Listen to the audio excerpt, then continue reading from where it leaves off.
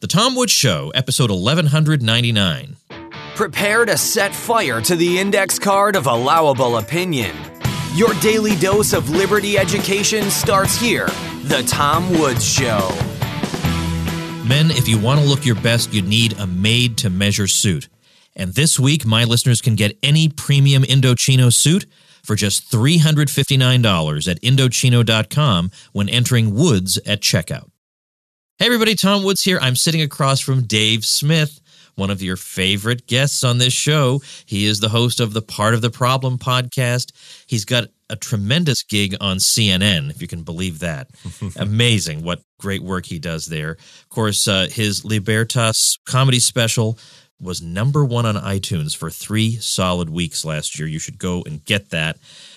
Great guy. Before we even get started, give me a website people should follow you at. Well, you can find all my stuff at gasdigitalnetwork.com. Yeah, there you go. That's where you should be, gasdigitalnetwork.com, where you can also find Michael Malice these days. That's right. Our latest edition. Yes. Which I'm psyched about. So now it's like subscribing to the network is you get all the value you could imagine. Yeah, all Michael Malice content, all my stuff. Yeah, absolutely great. So Dave's with me in the Mises Institute studio. We're here for Mises University, and it's tremendous so far, and it's an easy opportunity for me to just grab somebody, come on up here to the studio and record a podcast episode. So a couple things going on in the news. First thing, far more important than the Trump and Russia rapprochement, is Dave Smith and I joining the LP.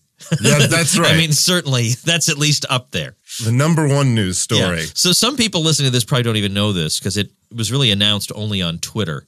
But the long and the short of it is, not that I in any way want to relitigate this whole thing, but there was this conflict I wound up getting into against my will with the current chairman of the Libertarian National Committee. And it happened after I or somebody else posted a talk called What I Learned from Murray Rothbard that I had given. And that talk was mostly like things I learned about how to live, the fact that Rothbard had such intellectual curiosity that he could learn from anyone. He could collaborate with anyone. He would go to some obscure academic conference, come home with a copy of every paper that was delivered, and pour through them to see any gems he might find. Just things like that kind of inspired me. So I talked about that. And instead of listening to what I said, the chairman of the LNC came back with this nasty tweet saying, that moment when all you learned from Rothbard was the worst political strategy ever. Now, okay, first of all, coming from the LP is kind of a, interesting position to be in, to say something like that. But, of course, nothing I said had anything to do with politics when I was talking about Rothbard. Nothing. It was not in any way a critique of anything I had said. He had no idea what I had said. He just took a shot at me and Rothbard for no reason. Why would the chairman of the Libertarian Party be spending his time going after Tom Woods and Murray Rothbard? It's just crazy. And then this just spiraled out of control, became this vicious back-and-forth battle on Twitter. Well, the point of this is, in recent, I guess, maybe it was must have been within the past month, I don't know, 3 weeks ago, somebody was at it with this chairman and saying, maybe Tom Woods should do X or Y in the party. And the chairman said, look, I don't have any evidence that Woods is or has ever been a member of the party, and you need to be a member to do any of these things. And so I retweeted that with the comment, thank you for the invitation. I've just taken you up on it. Because I thought, let's call the bluff of these people every once in a while. So I did that, and I thought that alone is worth the 25 smackers. But I also, I want to bring you in a minute, but I just want to set the stage here. That was kind of the background. And not because the last thing in the world I want is to be fighting with people, honestly. Even though I sometimes have this belligerent public persona, it's generally because other people start it. And I've just been taught that when people start something, you finish. Right. but I don't want to be still fighting, but I am interested in the LP. And I do think, and we'll talk a little bit about this, but Dave and I are going to be doing an episode with Mark Clare where we're all going to, and Jason Stapleton, we're going to have a roundtable discussion of this. So I believe Mance Rader is going to be on that one as well. Oh, he is too? Oh, great. Okay. So we're all going to talk about this because we've all joined the party in the past few weeks, and we're going to talk about what our motivations were and everything, but it seemed weird to have Dave on and not mention this. So rather than having me continue to talk, I'm talking way too much, let me throw it over to you to get your thoughts on why you did it. Well, can I just say about the whole little thing that went on last year between you and this gentleman at the LP, and I jumped into that as well. It's quite amazing because it's like look, if you want to criticize Murray Rothbard's political strategy, or any of our political strategy for that matter, like, okay, fine. Yes, we live in this gigantic state and we're all opposed to it. So I will be the first to acknowledge we're not winning against this thing, right? Sure. But I'll take that from the Republicans or the Democrats. But for the LP, who's been around for decades, and it's like, well, what have you done?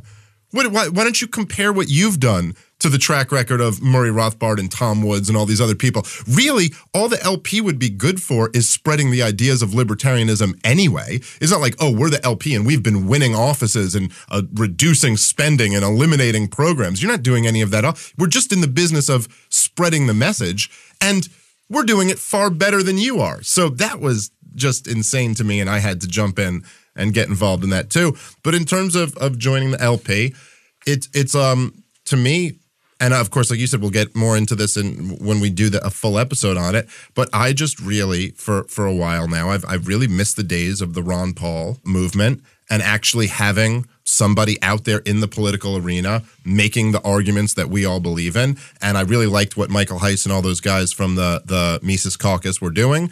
And when they organized that Human Action event, and they had people like you and Scott Horton, and if there is any little movement that's representing what I see as like the true libertarians and the people who I want other people to see, primarily being like people like you and Scott Horton. And then when you were like, okay, I'm going to join the party, I was like, all right, well, then I'm in. I mean, if this is what we're doing, then this is what we're doing. Let's do something. Right. Let me backtrack for just a minute, just to add for anybody who wasn't aware. When that whole argument was going on between me and that fellow, it wasn't just that we were having a dispute about Rothbard's strategy. I mean, whatever.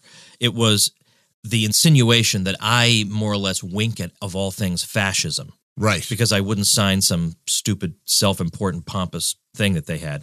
And it was just so, of all possible things to say about me, it was just ridiculous to say. And that was the thing, was the nastiness that you would sink to the level. I mean, I expect that the left accuses everybody of fascism. Right.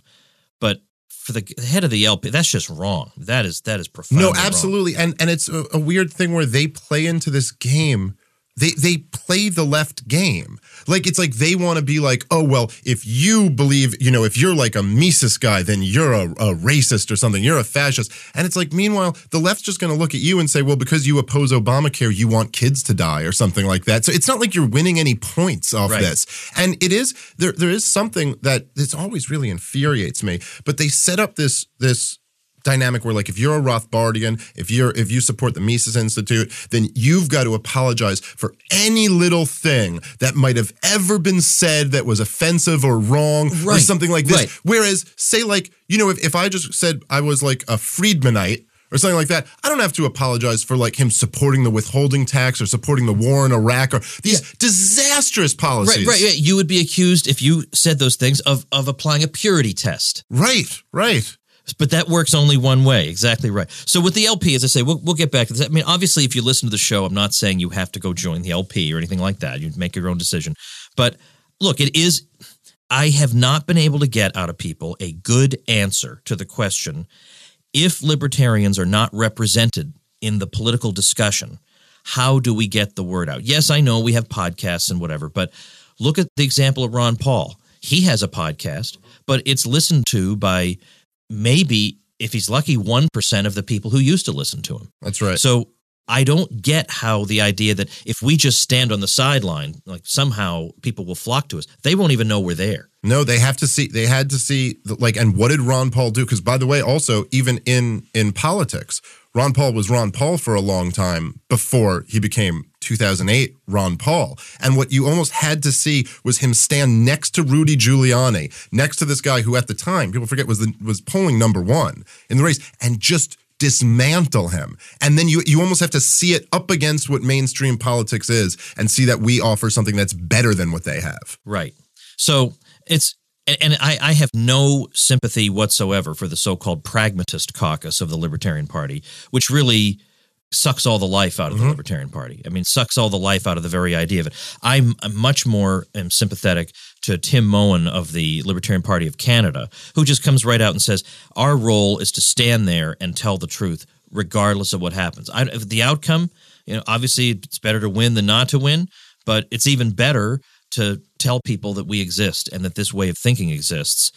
Otherwise, you are going to wind up Republican light. You're gonna, and that inspires nobody. No one's going to. It's just, and it accomplishes nothing because no one remembers it. People remember Harry Brown. Michael Bolden, who started the 10th Amendment Center, was converted from hard leftism by Harry Brown. Right. So in other words, Harry Brown indirectly created the 10th Amendment Center. Whereas who years later will say, I created some foundation because I was inspired by Bob Barr? Yeah, that's not happening. You don't realize how far-reaching the consequences of a hardcore principled guy can be. All right, let's move on, though, given that we are going to be doing an episode on that with our friends, to a topic that you did a video about just a matter of days ago, and that is this whole matter of Russia and Trump and treason and all this crazy stuff. And I want to start by reading – I have a somewhat lengthy passage from an article by David Stockman, who is occasional guest on this show. And Stockman was the Office of Management and Budget Director under Ronald Reagan. And he has gotten – he was pretty good in those days, but he's like really, really darn good now. He's darn good. So here's what he wrote. And I'm going to preface this by saying I know there will be some people listening who are going to disagree with me on this profoundly to the point where they may never listen to me again. But, okay, it's been fun. But I gotta be me. I actually think this moment in Helsinki shows how out of step I am with the establishment. I think this may be the best thing I've ever seen a president do in my entire lifetime. Yeah. The most courageous thing I've ever seen him do, and everyone's calling it treason. I think, okay, I guess I must be a weirdo. All right. Or we live among a bunch of sociopaths. I'm inclining toward the second. All right, so here's Stockman. He says, the Vlad and Donald show in Helsinki yesterday was simply brilliant and breathtaking. We'd say even a beautiful thing to behold. Between them, they left CNN's nattering nabobs of neocon nonsense sounding like the shrieking monkeys they actually are. By the way, I've started using shrieking monkeys. That's pretty good. Yeah. And that's to say nothing of the fools they made out of the newly minted liberal and progressive warmongers on the Dem side of the aisle in Washington, or the so-called journalists who fill 90% of the space in the so-called mainstream media with endless pro-war propaganda. But most of all, it was the single greatest blow to the war party, since it turned Imperial Washington into a colossal menace bent on global hegemony when the Soviet Union slithered off the pages of history in 1991. We have said all along that Putin and Russia have been demonized because the warfare state desperately needs an enemy to justify its $800 billion annual mugging of America's taxpayers. Yet today's spontaneous chorus by the two leaders in behalf of détente, dialogue, and diplomacy puts the kibosh on that big lie more completely than could 100 TED Talks or a year's worth of pro-peace op-eds in the Washington Post. So flyover America will have no trouble seeing the good of the Helsinki summit. Trump and Putin just killed it on every topic where the war party and its shills in the press wanted to drive a wedge. That is to say, cooperation on Syria, arms control, terrorism, North Korea, Ukraine, friendly competition on supplying natural gas to Europe, an invitation to Mueller to send his legal sleuths to Russia to participate in the interrogation of the 12 GRU ham sandwiches named in the indictment, and best of all, a reciprocal notion that Russian prosecutors come here to question deep state operatives about how they helped one of the greatest scoundrels of modern times, Bill Browder, abscond from Russia with almost $1.5 billion skimmed from its people, and on which he and his posse paid zero taxes both there and here. Indeed, the debunking of the false mainstream narrative about Russia's nefarious intentions and doings was so complete that the deep state apparatchiks were reduced to sputtering hysterically. For instance, here is the bile issued by the central architect of the Russian collusion lie, former CIA Director John Brennan, who says, Donald Trump's press conference performance in Helsinki rises to and exceeds the threshold of high crimes and misdemeanors. It was nothing short of treasonous. Not only were Trump's comments imbecilic, he is wholly in the pocket of Putin. Republican patriots, where are you? Then again, when you actually read the transcript of the joint press conference, you will find the very words, phrases, and tonalities that harken back to the courageous efforts of liberal Democrats like Senators George McGovern and Frank Church, and even President Jimmy Carter, to promote diplomacy and détente during the height of the Cold War confrontation when each side had 9,000 nuclear warheads on hair-trigger alert. And exactly what was John Brennan doing circa 1976? Why, he voted for the communist candidate for president, Gus Hall, because he thought Jimmy Carter was too much of a Cold Warrior.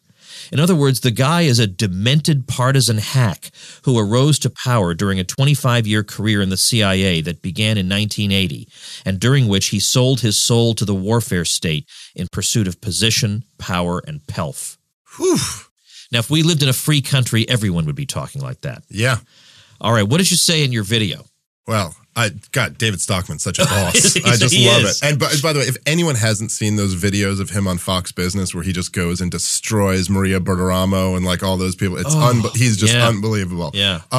Well, I mean, what I was saying in the video, but can I just say on the Brennan stuff, man, it's not even. I think it's a fair point to make that he was a commie back in the 70s. I mean, like, yeah, that's absolutely a fair point. It's amazing, like, right, like, and I mean, this is like stuff we've talked about in the past, but, you know, let's say, not you, but say someone you knew, like sat in on a meeting of, say, a Southern secessionist group or something like that, that you can never move past. But if you were like a full-fledged communist, that's just like, oh, whatever. Well, yeah, whatever. Oh, now you can come into the fold, no problem. Rothbard wrote about that too, and also, by the way, it doesn't even really matter. If you're like a Democrat, you could be a former Klansman too, and then you can come, you know, be Hillary Clinton's best friend. No one cares. But anyway, but forget even him being a commie in the 70s. I mean, you want to talk about treason, about arming ISIS, how about siding with the radical Sunnis who actually attacked America? I mean, just from your traditional, I'm an American, forget anarcho-libertarian, any of that stuff. Just like the group that attacked America, you are now siding with. And we're living in a cartoon. But the thing about Trump that I find really interesting, and the best quality to me of the Trump moment, is that Trump is able to aggravate everybody so much that they end up exposing themselves. It's not like Trump really exposes anything else. It's not like Trump's doing what Ron Paul did, where Ron Paul would be like, he exposed other people. Ron Paul said, hey, there's this Federal Reserve. This is the way the system's really working. There's this military-industrial complex. This is the way it's working. Trump is just Trump, and this pisses everybody else off so much that they end up exposing themselves. You know, like, and the media, which is coming out, it's not just that you realize that this media that would not give him a fraction of the scrutiny if he were to, say, bomb another country, as they will if he goes and talks to another country, a nuclear-armed country at that. But if you listen to the mainstream media, the real offense here is that Trump criticized the deep state. He had the nerve. It's treason that he did not take as a given that what the CIA says is the truth. Now, who knows anything about the history of the CIA would think that you should just take what they say as a given? Like, they would never lie to the American people. Yeah, exactly. They don't even think about it. It happens all the time, to the point where it doesn't even occur to them that it's a problem. Right. It's really unbelievable. And I don't how anybody, and this is what I said in the video, I just don't understand how anybody who isn't a bloodthirsty war hawk would not be happy that this happened. And it's the most controversial thing Donald Trump's done, or not even controversial. It's just the most outright, despised. It's treason, according to these people. It's the country, as Trump said, the two countries represent 90% of the nuclear weapons in the world. You're telling me they shouldn't be talking? And if they're getting along, that's a bad thing? Yeah, and especially Caitlin Johnstone made this point that even just the possibility of an accident occurring because some of the equipment is aging, the possibility of that is not zero. Right. And not to mention, and here's a point that gets completely lost because it does not fit in the narrative at all. Johnstone, who's a leftist who does not like Trump at all, but she says, look, cooperating to try to make sure that the two major nuclear powers are not going to go to war with each other or have a nuclear accident occur is the most important issue for mankind. And if you are in any way creating some kind of obstacle in the way of that or making that less likely, then your hatred of Donald Trump, which she herself shares, has made you so demented that you've lost some of what makes you human, is what she said. But her point is, actually, instead of this whole narrative of Trump is in Putin's pocket, he's like on his leash or whatever. Ho, ho, ho, ho. Oh, yeah? Have you actually looked at Trump's Russia policy? It's bellicose. Right. I mean, whether it's facilitating the arming of Ukraine or his policy in Syria or the nuclear posture review that took on a more anti-Russian tone or sanctions or expelling diplomats or whatever. The Iran deal even. I mean, all of it. Yeah. None of this is what you would get out of a Putin puppet. Exactly. So what actually has happened is that because Trump has actually been bellicose, that's why we all the more need this meeting to ramp it down. It's not that Trump hasn't done enough against Russia. I mean, there are foreign policy experts who know better than that. The average American has no idea about this. Right. So on Facebook, I've been going against people who've been saying this about Trump. Oh, yeah, he's in Putin's pocket. I said, oh, yeah? Let me list a bunch of policies, and you tell me how any one of these represents that. And, of course, they all go running away because they never heard of any of this. Mm-hmm. And that's right. And partially because it goes completely unreported in the mainstream media, but something is going on big with the Russian-U.S. relationship moving toward confrontation. And it's like, if you look at Hillary Clinton and Marco Rubio, who are basically the same person, who were the Republicans' kind of pick after Jeb Bush imploded, and the Democrats' pick to be president, they were both running on a no-fly zone where Russian planes are flying in Syria. They were both saying, we're going to shoot down Russian planes. And you had people, high-level people in the military who were like, they're talking about going to war with Russia. And this is something that, what's going on, I think, since the Soviet Union collapsed and George H.W. Bush, we had the CIA man in the Oval Office. And instead of doing like what Bill Buckley and all these guys promised us this whole Cold War was about, like, well, we're really free market people, but we just need this giant bureaucracy to keep the Soviet Union at bay. Well, when the Soviet Union collapsed, we went right ahead with the war machine. And this is what drove out a lot of people. I mean, I know this is what turned like yourself off. There's Pat Buchanan and Russell Kirk and all these people were very upset about that. And we went in and a lot of them would even talk about how the people like in the neocons back then would be like, oh, Russia didn't do anything. We went right into Iraq and Russia. It looks like we can now kind of exert our influence over the Middle East. And we've been doing that quite a bit for decades since then. And it looks like in Syria, this was the moment where Russia was like, no, we're going to fight back on this one. So it's in a very strange position now where, and I'm sure that they had some sense of the politics of it all. They were like, well, America's getting more and more into debt. The people in America are not supporting these wars anymore. And also they see the nature of them losing every ally that they have in the Middle East. Well, we just prop up all the governments we want. So now you've got Russia in Syria. We're in Syria. This is a very dangerous situation. On the list of stuff that you were talking about with Trump, there were like a couple hundred Russian mercenaries who were killed in Syria. I mean, this is like a very, very dangerous situation where we're very close to war. Two nuclear armed powers close to war. This is insanity. So if they get together and talk, and it's like, well, Trump didn't call him out for this, and this human rights abuse. Like, okay, did Putin call Trump out for our human rights abuses?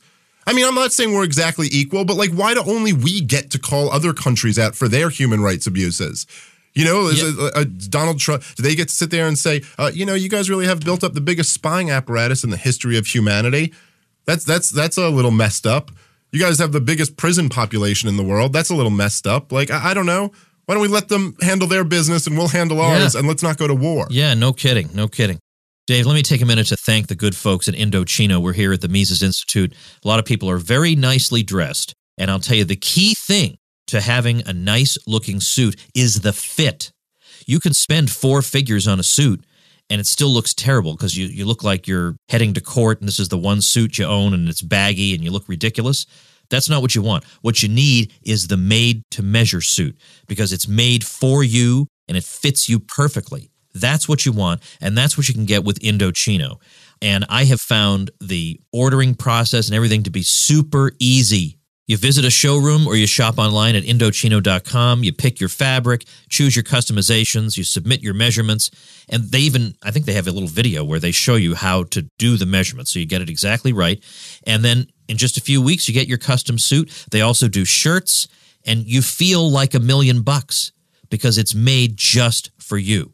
The only stumbling block is the price. You always are afraid, would this cost me too much? Well, this week, my listeners can get any premium Indochino suit for just $359 at Indochino.com when entering Woods at checkout.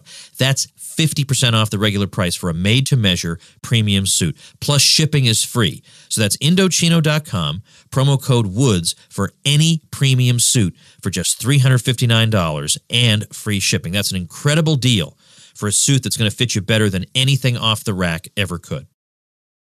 And, I forgot to mention the issue of Montenegro going into NATO. Now, my understanding was that Trump initially favored that, and now I saw him interviewed by Tucker Carlson, and he seems to be backing away because he's saying, what kind of ridiculous idea is it that we would go to war and that we would basically be saying to the people in Montenegro that go ahead and be as unreasonable as you want because we've got your back. That makes no sense. And he said something like, look, I've only been around for about 18 months. So it was kind of his way of saying, if I took a different position on Montenegro, it's a rookie mistake. Right. So that was something and that actually leads into Rand Paul, who's been great on this thing, but he's also been great specifically talking about NATO. He was saying that he was on Tucker Carlson the other day, and Carlson, another hero.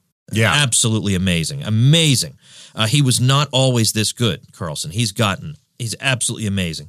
And he had Rand on, and Rand was saying that he's talking about the absurdity of extending NATO. He says there are people we have in the foreign policy establishment who want former Soviet satellites to be in NATO and who even are willing to say any country in the world that qualifies.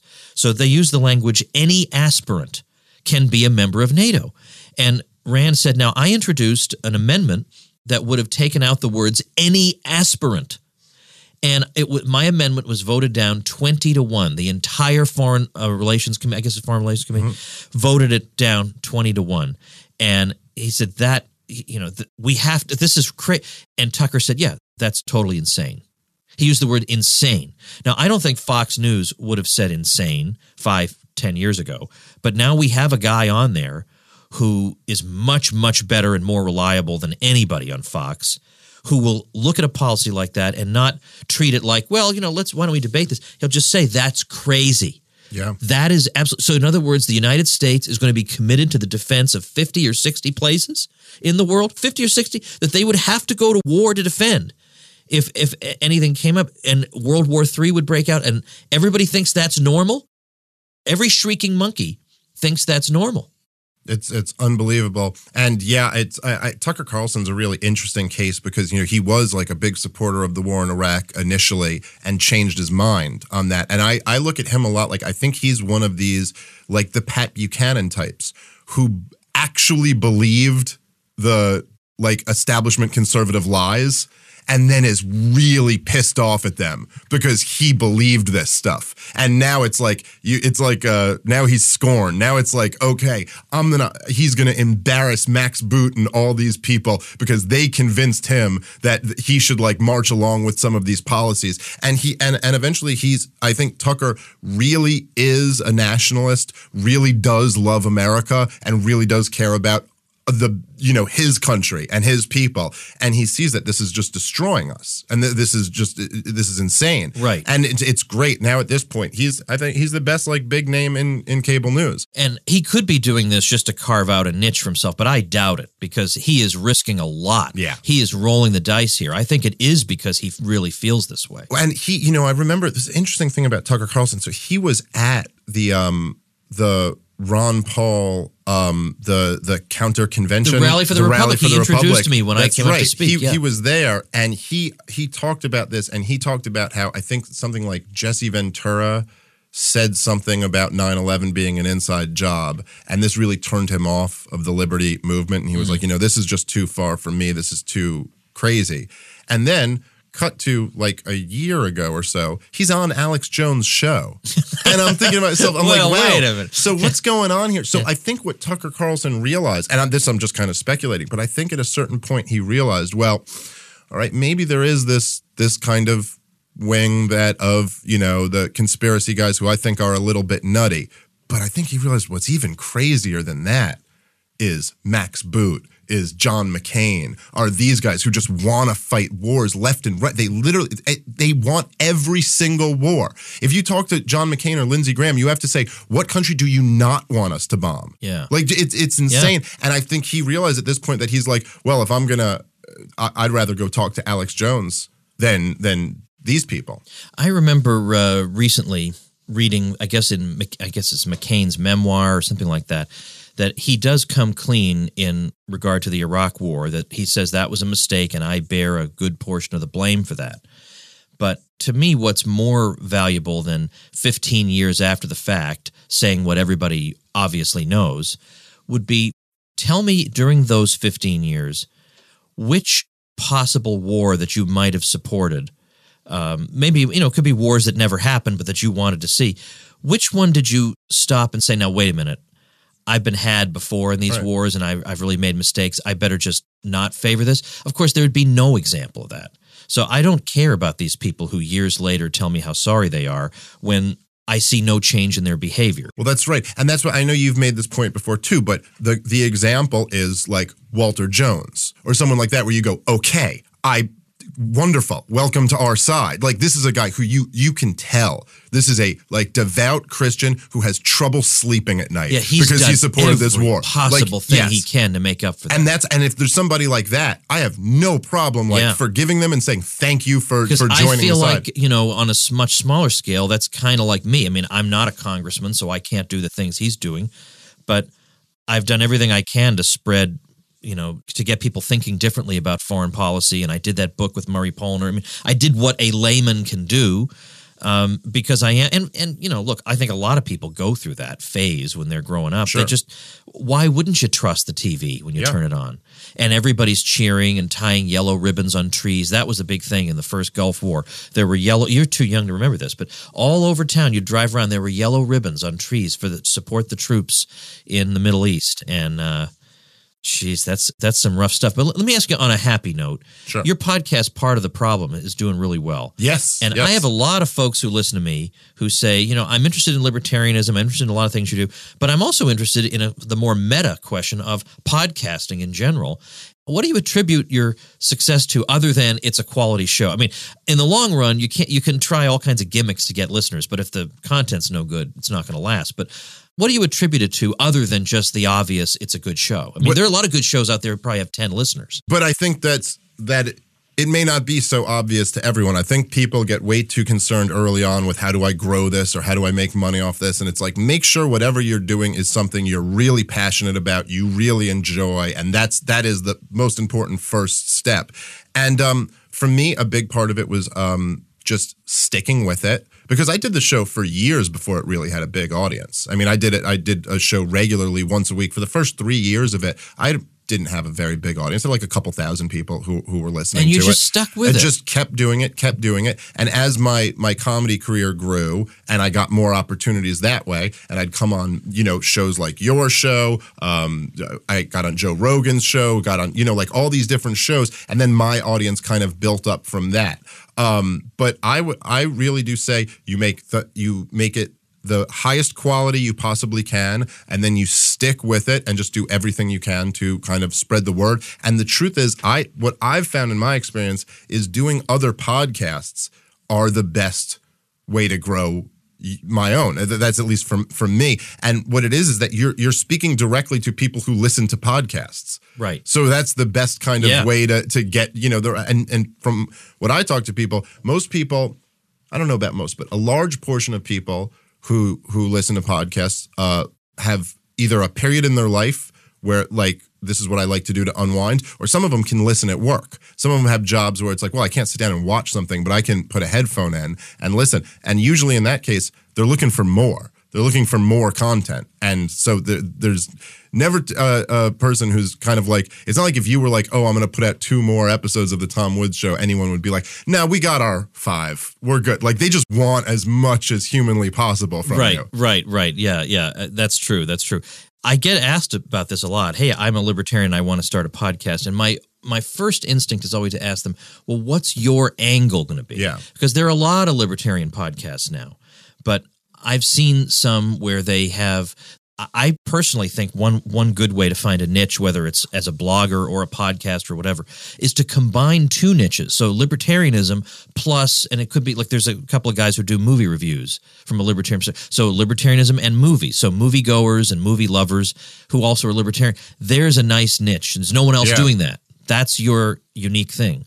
You know, liberty plus X. Like I just there's a guy with a website, the Culinary Libertarian. So libertarianism and food. Yeah, that's great. And of course, there's some content there that's purely culinary, but then there's stuff that could be both because there are obviously libertarian dimensions to food. And then Eric Peters, who does automobiles at ericpetersautos.com. So he's got some just reviews of cars, just plain old cars. But then he's got plenty of libertarian stuff about cars. So that's another way to think about how to position yourself. If you feel like, I'm not sure I have a big enough name to stand out in a crowded podcast world, well, then make your weirdo niche be the thing that makes you stand out. Right, and that's your niche and product differentiation and like figuring out, because if you're just kind of doing the same thing without a name, that's going to be a tougher competition. My non-aggression principle podcast. That's not, I don't know, I feel like that's kind of saturated. All right, I think we're just about done. I mean, we could just keep talking forever, but but we should get back to the Mises University program. This is my first time here, and it's such an unbelievable event, man. I know all you guys, like I've benefited so much from the Mises Institute, and I always hear everybody like you and Judge Napolitano and all these people say Mises University is just like the best week out there, and it really is. It's great to be here. Loving it. I couldn't agree more. And you weren't here on the first night, so I'll just say that I opened up by saying it is my favorite week of the year on land. Because, of course, you know what's an even better week in some ways is the Contra Cruise at contracruise.com. But that's only because... I'll back that up also. That's Contra only because... Cruise is unbelievable. Yeah, it's just... I don't know. There's something weird about the Contra Cruise, what makes it amazing. But anyway, yeah. I mean, look, we're lucky that we get to do stuff like this. I mean, come on. We sure are. You can drive between here and the hotel. You can drive by people who have to put roofs on houses in 110-degree heat. And you and I get to sit around listening to geniuses talk all day. It's our libertarian privilege, Tom. Yeah, that's exactly what it is. All right, thanks a lot, Dave. So remember, gasdigitalnetwork.com is where to find Dave. And you should. Why don't we follow you on Twitter? At Comic Dave Smith. Yeah, absolutely. All right, thanks, Dave. Thank you, Tom. All right, everybody, that's going to do it for today. But I do want to ask you, if you have not done so, or if you skipped over episode 1197, which is the opening talk I gave at Mises University this year, I would really be grateful if you would listen to it. I'm really pleased with it. It was very important that those things be said, and I think you'll see what I'm driving at. But I'm really pleased with how that came out. Sometimes you got to just say those things. So please do check out episode 1197. And if you haven't subscribed yet, you can easily do that over at tomspodcast.com. I just bought that domain. tomspodcast.com is where you'll see on one page a list of all the episodes. Every single one. So on iTunes, it's just a quirk of iTunes. They will store only the most recent 301 episodes. And there are ways I could create a second podcast that just has the next 300 and another. It just seems like a lot of work for very little return. And it's just very complicated. So if you ever want to listen to the earlier episodes, which are great, by the way, I mean, there's just tremendous material that we've covered in this show. Just go right to tomspodcast.com, and you can click on any one of those topics, and you'll be able to listen to the episode right there. So tomspodcast.com is where you can find every single episode listed on one website page, and you'll find the subscription links there conveniently as well. All right, thanks for listening. See you tomorrow. Become a smarter libertarian in just 30 minutes a day. Visit tomwoods.com to subscribe to the show for free, and we'll see you next time.